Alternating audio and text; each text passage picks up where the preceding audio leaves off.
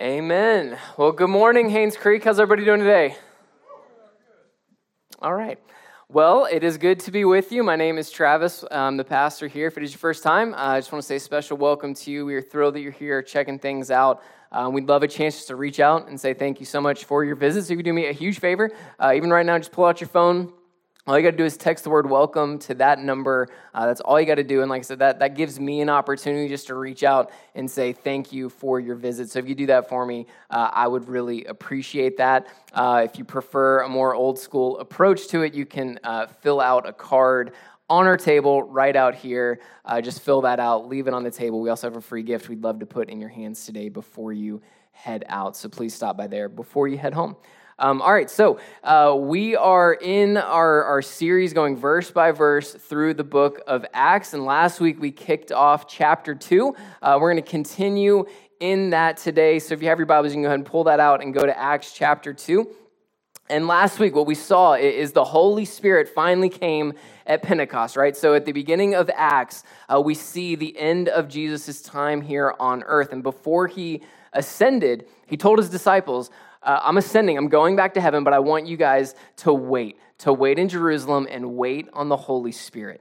So they were waiting in Jerusalem, they're gathering together. It says that they gathered together in this place called the Upper Room, about 120 folks gathering together on a regular basis, praying and waiting on the Holy Spirit. And then the day of Pentecost comes, this time of a gathering of the Jewish people to Jerusalem to celebrate this feast that they called Pentecost. They're coming together, and all of a sudden the Holy Spirit comes, right? And we saw last week that when the Holy Spirit came, it was pretty obvious, right? There was this loud, violent sound. It sounded like a violent wind coming in, and then the Holy Spirit came down and descended and appeared over the disciples as tongues of fire. I don't even know what that means, but it sounds crazy and awesome. And then they start speaking in other languages, and it was just wild, right? They're speaking in other languages. They're proclaiming all about God, and this huge crowd gathers.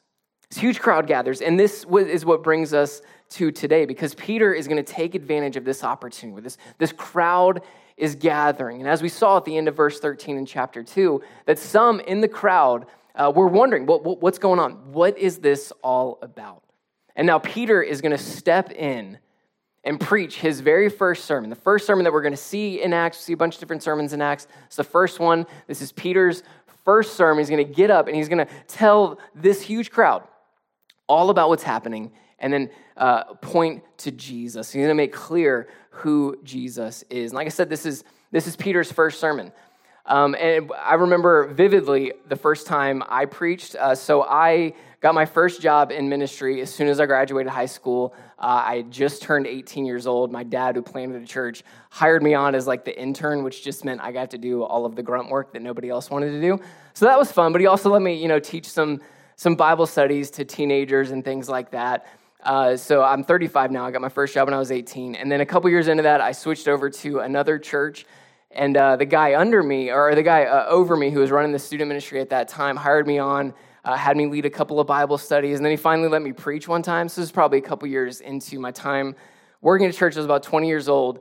And it's my first time preaching at our student ministry. And there was, at that time, there's probably like 80, 90 middle school and high school students there. And we had this, whole service blocked off for students. So we would do a couple songs of worship.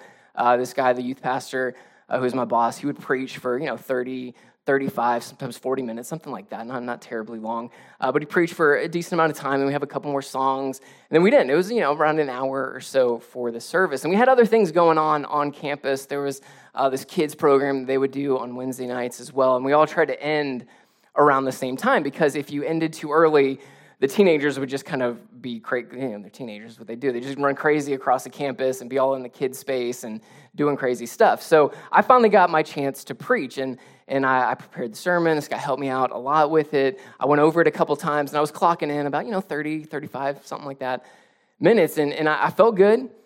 And then I got up there and started, and I was so nervous. I was like shaking. Y'all think I talk fast now? This is normal. This is like intentionally slowed down version of Travis. So just try to imagine a 20-year-old version that's scared out of his mind and trying to preach a sermon. I was flying.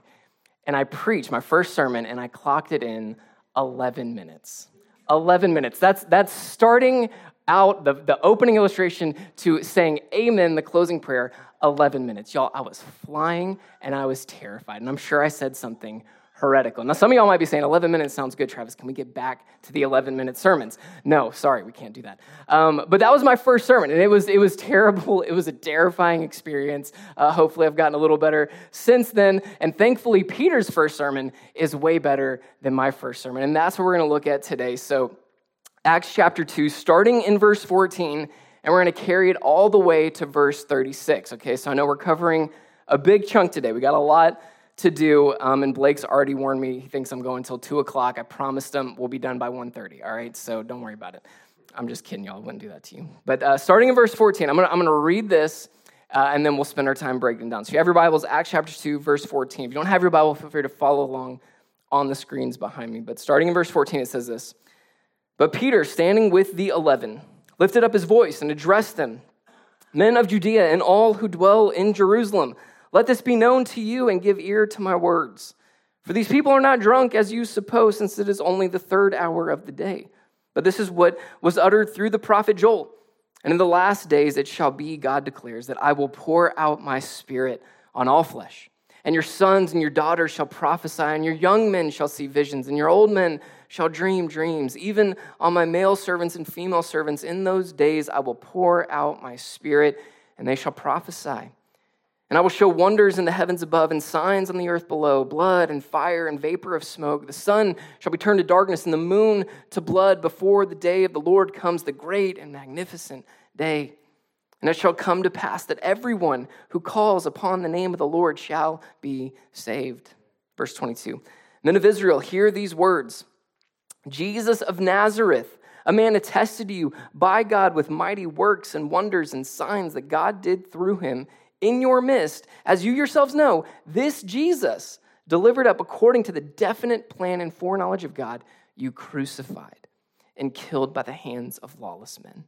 God raised him up, loosing the pangs of death, because it was not possible for him to be held by it. For David says concerning him, I saw the Lord always before me, for he is at my right hand, that I may not be shaken. Therefore my heart was glad, and my tongue rejoiced. My flesh also will dwell in hope. For you will not abandon my soul to Hades, or let your Holy One see corruption. You have made known to me the paths of life. You will make me full of gladness with your presence. Brothers, I may say to you with confidence about the patriarch David that he both died and was buried, and his tomb is with us to this day. Being therefore a prophet, and knowing that God had sworn with an oath to him that he would set one of his descendants on his throne, he foresaw and spoke about the resurrection of the Christ, that he was not abandoned to Hades, nor did his flesh see corruption. This Jesus God raised up, and of that we are all witnesses. Being therefore exalted at the right hand of God, and having received from the Father the promise of the Holy Spirit, he has poured out this that you yourselves are seeing and hearing. For David did not ascend into the heavens, but he himself says, the Lord said to my Lord, sit at my right hand until I make your enemies your footstool. Verse 36, let all the house of Israel therefore know for certain that God has made him both Lord and Christ, this Jesus whom you crucified. Okay, so this is Peter's first sermon. And not only is he explaining what's going on with the speaking in different languages, with the loud noise that they heard, and everything that's going on, no, he takes this opportunity to tell this crowd very clearly who Jesus is. And his main point in the sermon is that end, the conclusion right there, verse 36. The reason he's doing this, the point that he's trying to make is this, that the crowd would know for certain that Jesus is both Lord and Christ. Both Lord and Christ. He wants this crowd to know for certain. That's a phrase that means without any doubt. Without any doubt in their mind, he wants to make it absolutely clear, no room for doubt, who Jesus is and that he is Lord and Christ. So let me make sure we're on the same page. Let's define those. We talked about Lord a couple weeks ago when we looked at Jesus' ascension, right? When he ascends, he is made Lord over everything. And that word Lord means ruler. It means, the guy in charge, the guy who's over everything, the boss, the CEO. That's what Lord means. Lord is also a word, a title that's used of God throughout the Old Testament. That's going to be important here in a few minutes. So he wants us to know that Jesus is Lord, that he's God, that he's ruler, that he's over everything. And he also wants us to know that he's Christ. Now, Christ is not Jesus' last name, right? And we refer to Jesus Christ. It's not his last name, okay? Christ is a title. Christ is a title. And it literally means the anointed one. The anointed one. And it's a New Testament word. It's a Greek word for the Hebrew word Messiah. Messiah. You guys ever heard the term Messiah? How many in here? A couple of y'all? Cool. Awesome. All right, so Messiah. Messiah is the anointed one in the Old Testament. This one that was spoken of, that he would come, that he would be the Savior, that he would rescue and redeem God's people. That's the Messiah. That's the Christ. And Peter is saying that Jesus is not just Lord. He's not just Lord and God. He's also the Christ. He's also the Messiah. He's the one that you guys have been waiting and anticipating for generations. It's Jesus. That's the point of his sermon. And like any good preacher, he's got 3 points to back up his claim, all right? So let's look at those 3 points. So there's 3 ways that Peter wants us to know for certain who Jesus is, that he is Lord and he is Christ. The first point, right out of the beginning, is the coming of the Holy Spirit. The coming of the Holy Spirit, what we saw last week in the first 13 verses, show us and demonstrate for us who Jesus is, who he really is. It's the coming of the Holy Spirit. So Peter starts out explaining, and remember when we saw in verse 13, if you just look right above that, we saw with this crowd gathering, they're hearing people speak in different languages, talking about all that God has done. There's 2 responses. Some are saying, I want to hear more. What's going on? Tell me more about that. And then there's another group that's like, oh, don't listen to them. They're just drunk, all right? They're just drunk. They're filled on the new wine, the good stuff, right? That's what they're saying. But Peter clarifies that, and he says, no. Verse 15, for these people are not drunk as you suppose, since it is only the 3rd hour of the day. That means it's only 9 o'clock in the morning, y'all. We're not drunk. It's only 9 in the morning. And I know some of y'all will be like, well, it's 5 o'clock somewhere. No, that's not. All right, stop that. Stop. It's 9 in the morning, y'all. Calm down. Chill out with that. 9 in the morning. He's like, we're not drunk. It's 9 in the morning. But what is happening, what you do here is a fulfillment of Scripture. What you're seeing with your very eyes is Scripture being fulfilled before you. And he quotes from Joel chapter 2. So that's the verses 17 through 21 in Acts chapter 2 here, is Peter quoting directly from the prophet Joel. You can flip back if you want to, Joel chapter 2, verses 28 through 32. Which is an incredible chapter. The book of Job, it's only 3 chapters. It's amazing. It's awesome. It's one of the minor prophets, right? We get the 12 minor prophets that close out your Old Testament. Joel's included in that. And Joel is all about this prophecy the Lord speaks through Joel. It comes at a time in Israel's history where the land was just completely destroyed by a locust plague. So there's a locust plague that happens, and there's this extreme famine that's going on in the land of Israel. And God sends his prophet Joel to come in, and he tells them, hey, the reason that the locust came and destroyed everything, the reason you are in a famine is because of your sin. It's because of your sin. And you guys need to repent and come back to God, or else judgment is coming upon you. And just real quick, when you study the Old Testament prophets, that's the message for all of them. You can kind of look for these things. If you study the Old Testament prophets, you read through a book, look for these things. It always starts out with a charge against God's people. It always says, hey, you guys are in sin, and here's why. Sometimes it's a lot of ways, right? It's like you guys are doing a lot of really bad stuff. So there's always a charge against God's people in the prophets. Second, there's always a call to repentance. Hey, you're living this way in sin. Stop it. Come back to God. So there's a charge, there's a call to repentance, there's a call for judgment. So they say, if you don't repent, here's what's going to happen. And then what I love about the Old Testament prophets, and Joel is no different, is it always ends with this beautiful picture of God restoring his people. And it talks about God preserving this remnant. It talks about God restoring the prosperity to the land. It talks about God bringing good fortune back to the people, welcoming them back and bringing them back in to his favor. And that's what Joel talks about. And that's the point that Peter is referencing here. So this point in Joel chapter 2, this quote that he pulls from, it's already, hey, here's what you've done wrong. You better repent or judgment's coming. And now Joel gives this beautiful picture of when this Messiah comes, this Savior, when he comes, here's what he's going to do. He's going to pour out God's Spirit. And it's going to be this awesome, incredible thing.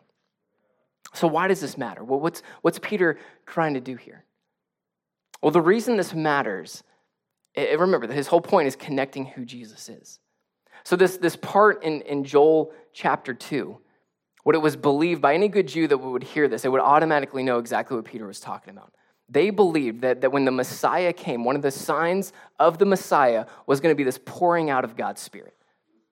And again, you got to remember the place of a Jew living in this time. That they've been reading for years and years and years, generations upon generations, where they were reading the Old Testament, seeing God's word, and knowing, and there's coming a day where there's going to be this incredible Savior who's going to bring all of God's blessing, who's going to restore the nation of Israel, who's going to defeat our enemies. Like, they longed for the Messiah.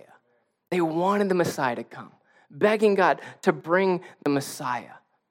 So there was this expectation and anticipation amongst the nation of Israel for this Messiah, for the Christ. And now what Peter is saying is that time is now. That time is now. You don't have to wait anymore. That time is now. This is what he means when he starts out and says, and in the last days. That's a phrase that would automatically have triggered in a Jewish person's mind, oh, he's talking about the age of the Messiah. He's talking about the time of the Messiah. And Peter's saying, look, what you guys are hearing, these other languages that you're hearing, this work that you're hearing, this proclamation of God that you're hearing, this is the Spirit being poured out. This is a sign that the Messiah is here, that the Messiah has come. And I love the language of that he says that God's Spirit is poured out on all people. That phrase, poured out, it's not just like, you take a cup and you pour some water in it. That's not what it's talking about. That word means a flood. A flood, an unexpected flood that just overwhelms you and overpowers you. That's the Spirit. When God pours out His Spirit, it's not just a little bit. It's not just a little bit in the cup. No, He pours it out like a flood. And He does it on all people, right? It's not just some people. That's what we saw last week. It's not just some people at certain times. It's all of God's people get the Spirit. All of God's Spirit get this flood of the Holy Spirit. All of God's people get that. And he says that when that happens, there's going to be prophesying. There's going to be dreams and visions. Those were words and phrases used to connect God's work through the Spirit. And that's exactly what's happening. So Peter is saying, look, you guys have been waiting so long for the Messiah. Guess what? He's here. He's here, and He's poured out His Spirit.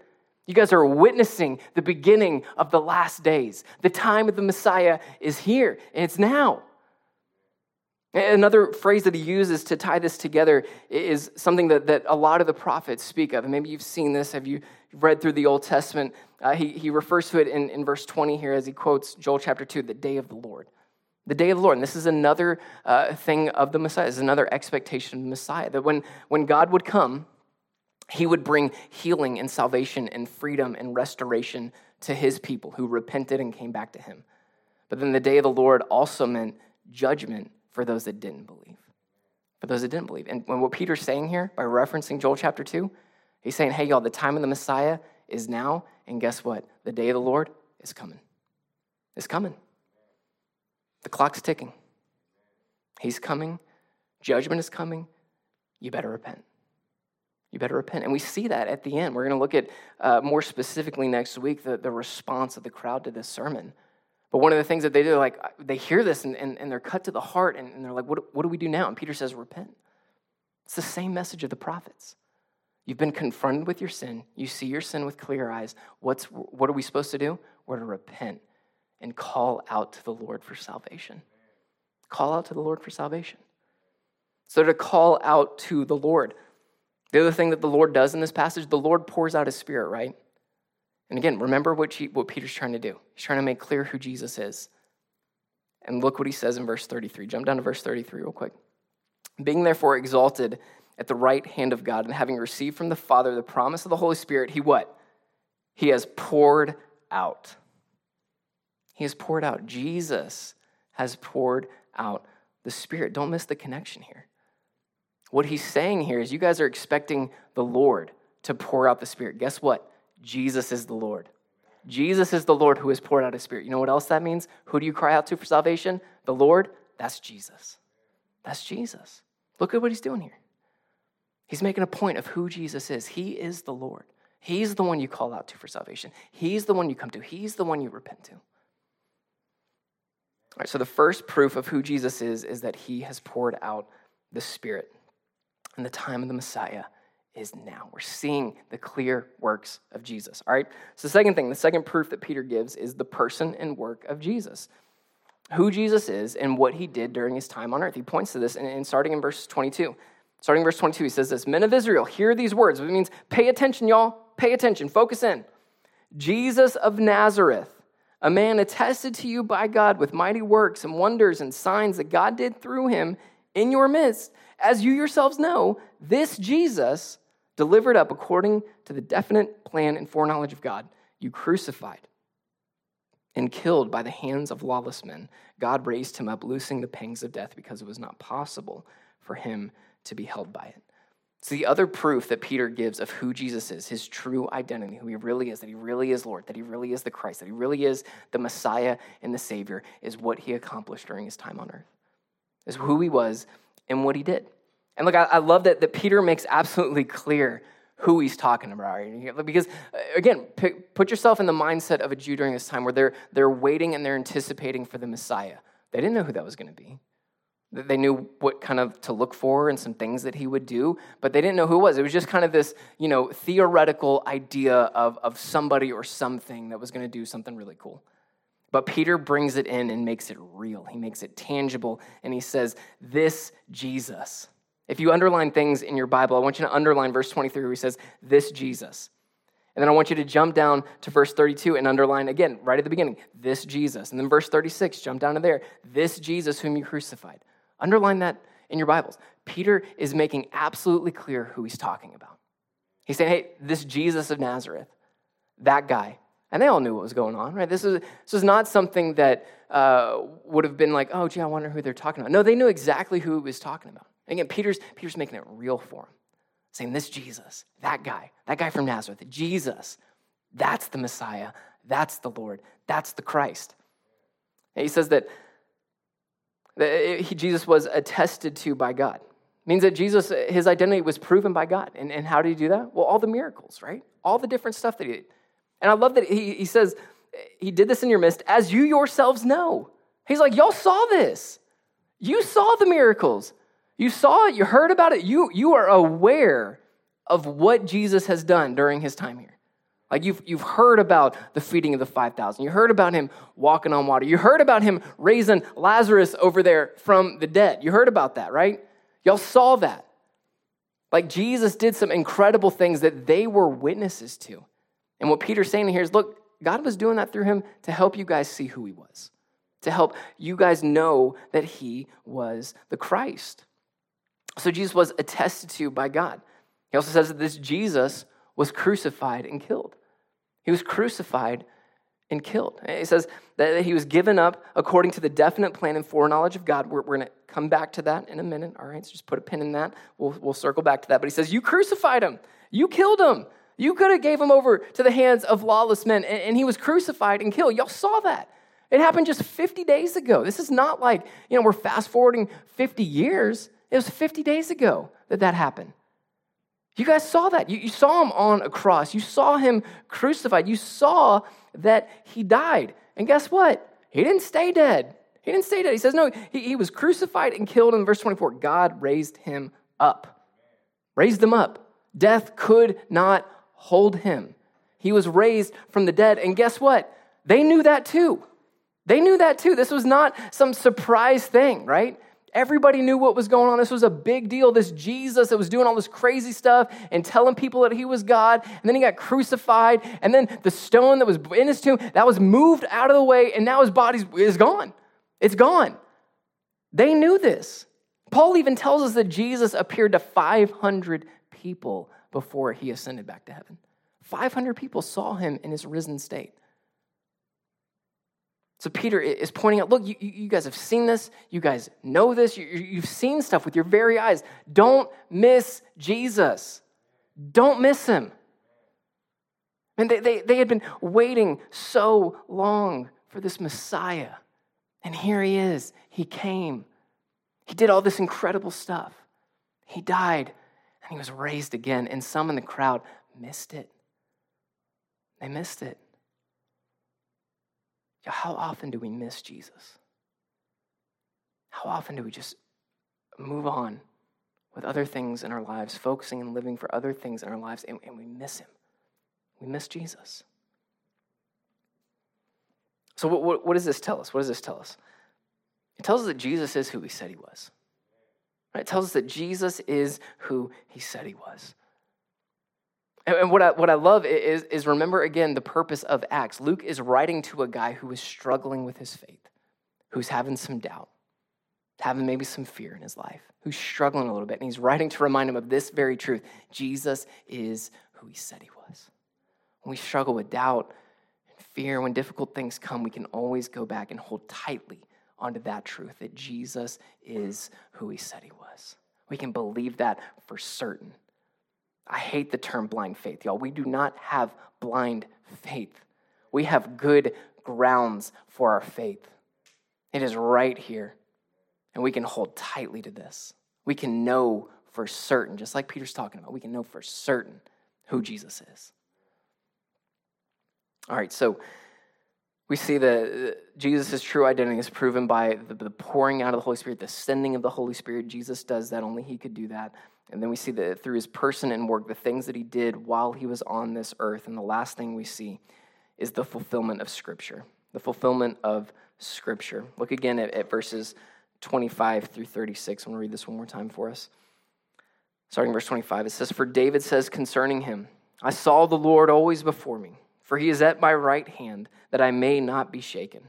Therefore my heart was glad and my tongue rejoiced. My flesh also will dwell in hope. For you will not abandon my soul to Hades, or let your Holy One see corruption. You have made known to me the paths of life. You will make me full of gladness with your presence. Brothers, I may say to you with confidence about the patriarch David, that he both died and was buried, and his tomb is with us to this day. Being therefore a prophet, and knowing that God had sworn with an oath to him that he would set one of his descendants on his throne, he foresaw and spoke about the resurrection of the Christ, that he was not abandoned to Hades, nor did his flesh see corruption. This Jesus God raised up, and of that we are all witnesses. Being therefore exalted at the right hand of God, having received from the Father the promise of the Holy Spirit, he has poured out this that you yourselves are seeing and hearing. For David did not ascend into the heavens, but he himself says, the Lord said to my Lord, sit at my right hand until I make your enemies your footstool. Let all the house of Israel therefore know for certain that God has made him both Lord and Christ, this Jesus whom you crucified." Okay, so in this entire passage, in this entire sermon, Peter uses 4 key Old Testament quotes or references. And of all 4 of those, he makes it very clear that Jesus is the one who fulfilled those. And this helps us see who Jesus is. Again, the Messiah was spoken of throughout the Old Testament. There's a ton of different prophecies about who this person was going to be and what he was going to do. And Jesus checks every single box.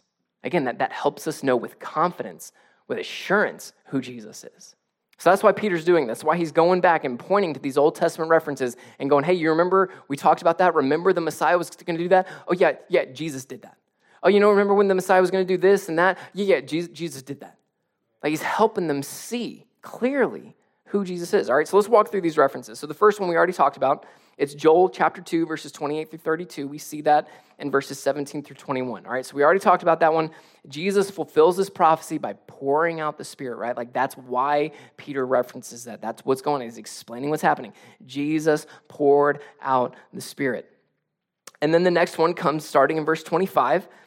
He says, for David says concerning him. So this is David writing these words, and then the following verses, so verses 25 through 28, Peter quotes from Psalm 16, verses 8 through 11. Psalm 16, verses 8 through 11. And just a side note, I can't talk too much about this because I really will keep you guys till 2 o'clock. But that's one of my favorite Psalms. I love Psalm 16. I'll preach that one day, I'm sure. But it is awesome. It speaks to this life that we have in God, right? It is this life that is full of joy and life and hope and trust in God and following his ways. It's a beautiful psalm. Beautiful psalm. So Peter quotes this, and he focuses in specifically on verse 27. So look again at verse 27.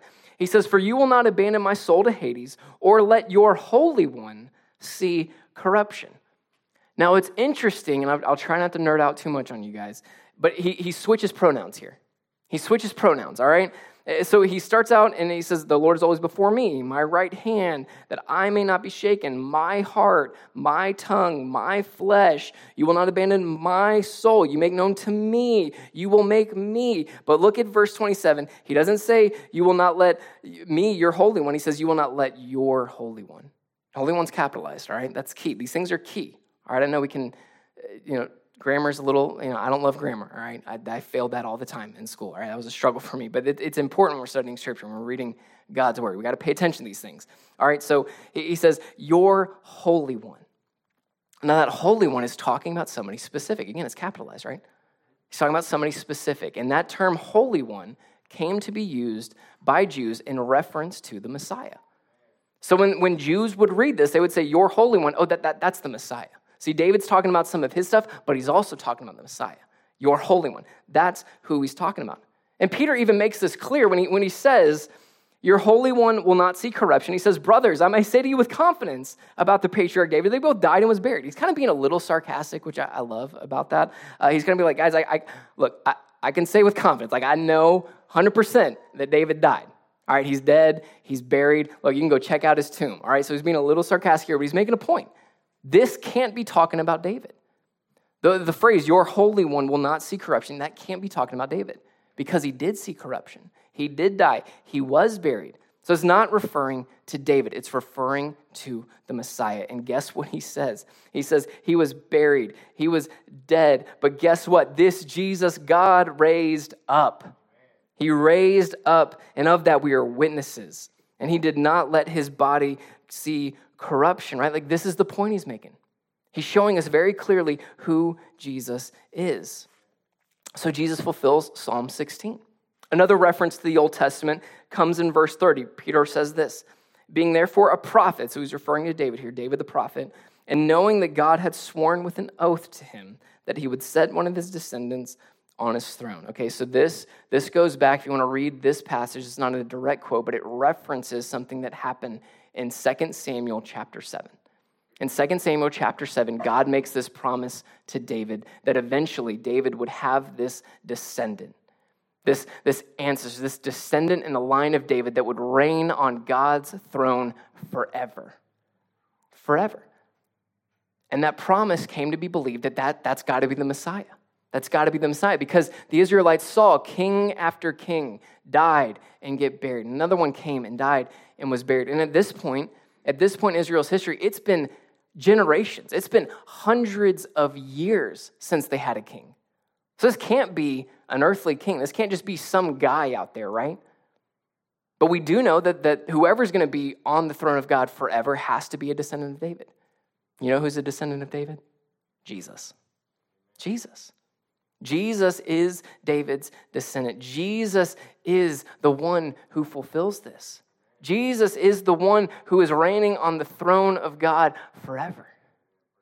He fulfills this, all right? So he fulfills 2 Samuel chapter 7. And the last quote that Peter gives is in verse 34 and 35. He quotes Psalm 110, verse 1. And this is a popular psalm. You read through the Old Testament, you're going to see this psalm referenced numerous times, right? This is a big one. Jesus even references this one. So he says, it's Psalm 110, verse 1, says, the Lord said to my Lord, sit at my right hand until I make your enemies your footstool. So again, this can't be David, right? David's talking about somebody else. He says, the Lord, that's God, said to my Lord, that's not David, that's somebody else. That's somebody else. And the Lord God is saying to another Lord that you're going to sit at my right hand and until I make your enemies a footstool. All right, so what Peter says here, right before that, right? Like if you back up verse 33, he says, being therefore exalted where? At the right hand of God. It's not accident that he's using that terminology. He's making a point here. David couldn't have done that because, again, David is buried. You can go check his tomb out. He can't be the one that fulfilled that. But guess who is the one who has ascended to the right hand of God the Father? Jesus. Jesus, and he is Lord and Messiah. So again, Jesus fulfills that prophecy. So Peter, again, he's using all of these familiar Old Testament references and quotes to say clearly, without a doubt, Jesus is the one you guys are looking for. Jesus is the Lord. Jesus is the Messiah. So what does this teach us? What does this teach us? Well, a couple of points before we end today. What can we get from this? That Jesus has fulfilled all this scripture. Well, one, what it tells us is that all that Jesus did was all a part of God's plan. He was always, from day one, fulfilling God's plan. Look at verse 36. It says that God has made him both Lord and Christ. God made him Lord and Christ. Another reference to this is verse 23, where it says, this Jesus was delivered up according to the definite plan and foreknowledge of God. What that means is God was not surprised by the crucifixion. He wasn't taken aback by it, right? Like when we read the crucifixion story, it wasn't like, when they present Barabbas and Jesus, and Pilate's like, hey, you get to pick one to be free. The other one is going to be crucified, and the crowd picks Barabbas to be freed. God wasn't like, oh man, was not expecting that. Oh man, I really thought that was going another way, but it didn't. So now I got to figure out something. Okay, so he's going to be crucified. Let me figure out what to do. Oh, I think I'll raise him from the dead. No, that's not what happened. That's not the picture that we're given in Scripture. That's not the words that we're given here. It says that God planned this. It said that Jesus was delivered up according to the definite plan. The word definite means to determine something, to fix something, to appoint something, to set the limits for something. He determined this. He determined it. This was his plan, right? Another word for plan is purpose and will. This was God's plan all along. So he was delivered up according to the plan of God, according to God's call. This was God's idea. This is what God was doing. This was his plan. It says that he was delivered up according to the definite plan and the foreknowledge of God. Now I'm going to step into a little bit of controversy here because it's fun and I like doing that, but it's good for us, right? It's going to stretch us and grow us a little bit. So foreknowledge, that word means to know something beforehand, right? It means to know something beforehand, but also the word that's used here in the original language, it's a word that can mean to predetermine something to happen. Right, predetermine something to happen. Look, there's a lot of thoughts on God's foreknowledge. All right, and I can't break it down fully for you here today. But if you ever want to talk about that, I love nerding out on this stuff. So just bear with me for a moment. There's lots of thoughts on God's foreknowledge. None of us disagree, right, that God has foreknowledge of the future, right? Like he knows what's going to happen. I think all of us would agree on that. The debate comes in of how God knows that, Now you could say, well, God just knows because he's outside of time and space, and he can just see what's going to happen, and he just knows that kind of stuff. That's just what it's talking about. He just knows what's going to happen. Or it could mean that the reason he knows what's going to happen is because he decides what's going to happen. And I don't want to leave you guys hanging where I land on this. This is good people who love Jesus can land on either side of this debate. I land over here where the reason God has foreknowledge is because he knows exactly what's going to happen because he decided what's going to happen. That's where I land. I think Scripture speaks a lot to God's sovereignty and control over all things. And that's the sense that we get here in this passage. That God was not taken aback. He was not surprised by Jesus' death and crucifixion. That he planned it. That he knew exactly what was going to happen because it was his plan, his purpose happening and unfolding before our eyes. Now here's where I hope, no matter where you fall on this should give us comfort. This should give us comfort and a lot of comfort because what this tells us is that God always has us in his hands. He always has us in his hands. That no matter what the situation, the most wicked thing that's ever happened, the death of God himself, perfect God, done nothing wrong, killed and crucified, God was at work in that. He was at work in that. So no matter what dark days we're facing, no matter what difficulty we're going through right now, no matter what valley we're in, and sometimes those valleys can go deep and they can go dark. I get it. But we can know for certain that our God is right there with us, holding our hand and carrying us through that. The truth of God's sovereignty, that he's over all things, should bring us great comfort. Because when he says in Romans 8:28 that he's working all things, not just good things, but all things, even bad things, that he's working it together for his plan, the reason we can have confidence in that is because God has the power to actually do that. He has the power to do that. He is in control at all times. We can trust our God. This is good news, y'all. This is good news for us. Another thing that we see here, looking at how Jesus fulfills Scripture, what it tells us is this beautiful truth that all Scripture is about Jesus, that everything is about Jesus. We have this kids' Bible that we read to our kids sometimes. It's a Jesus Storybook Bible. I don't know if you guys have heard that, but I love the language the author uses when she talks about this Bible. She says that every story whispers the name of Jesus. I mean, I love that. I love that.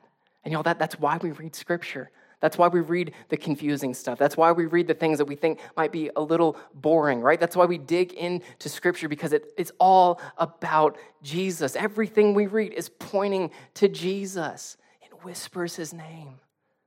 That's a beautiful thing.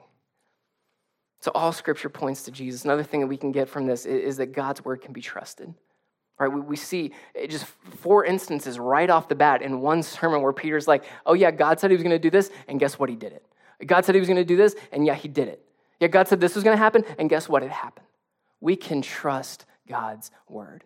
We can trust his promises. When he says something's going to happen, we can have full confidence in that. That is a guarantee from the most powerful God, the most sovereign God over all the things. When he says it's going to happen, we can trust that. We can hold tightly onto those promises. Our God fulfills his word. And the last thing that we see from this, and this is Peter's point, only Jesus can save.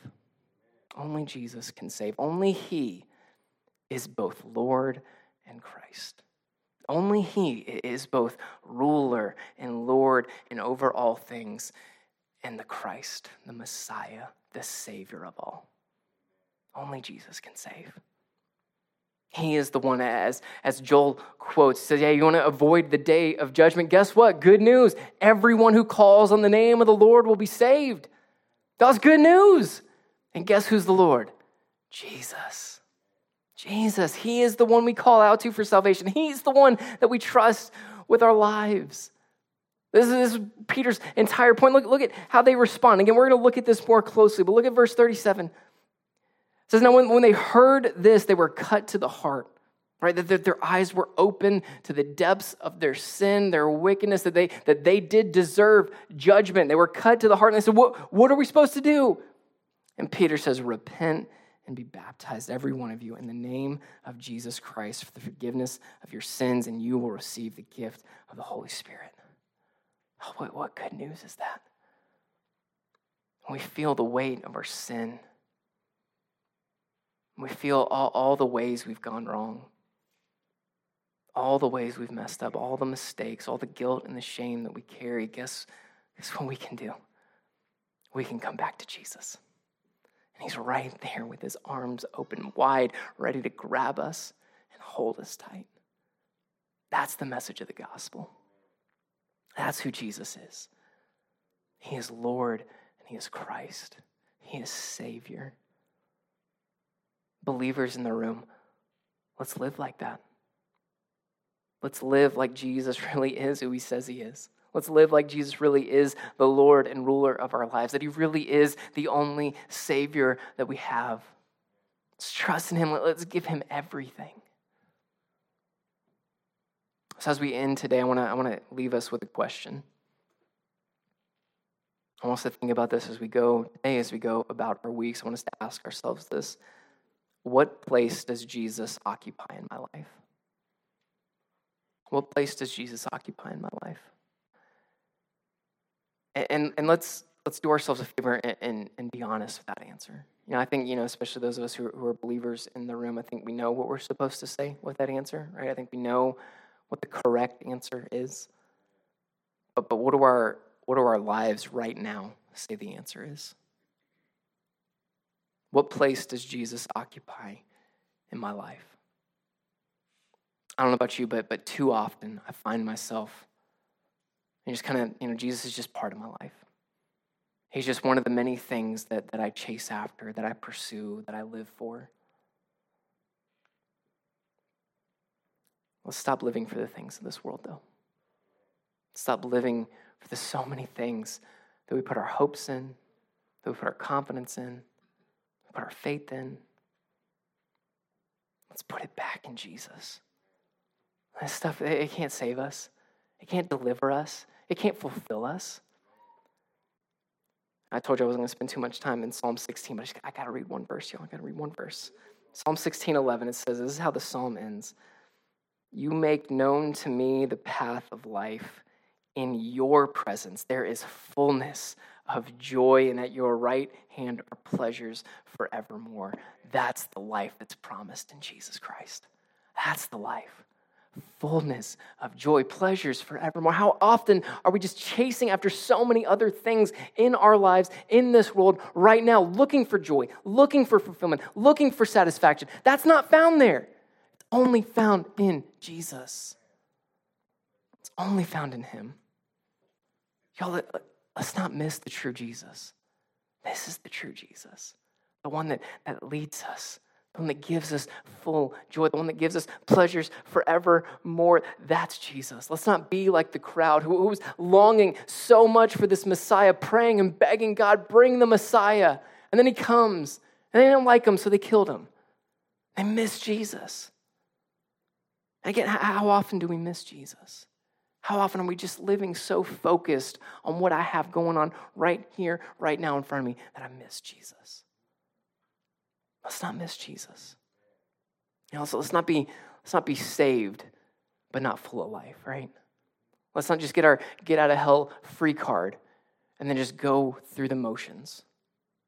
I think sometimes that's how it feels, right? Sometimes it feels like I'm just going through the motions.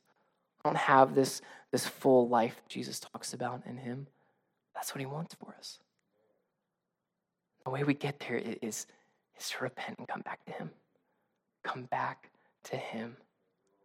Be with him. Sit in his presence. Spend time in his word.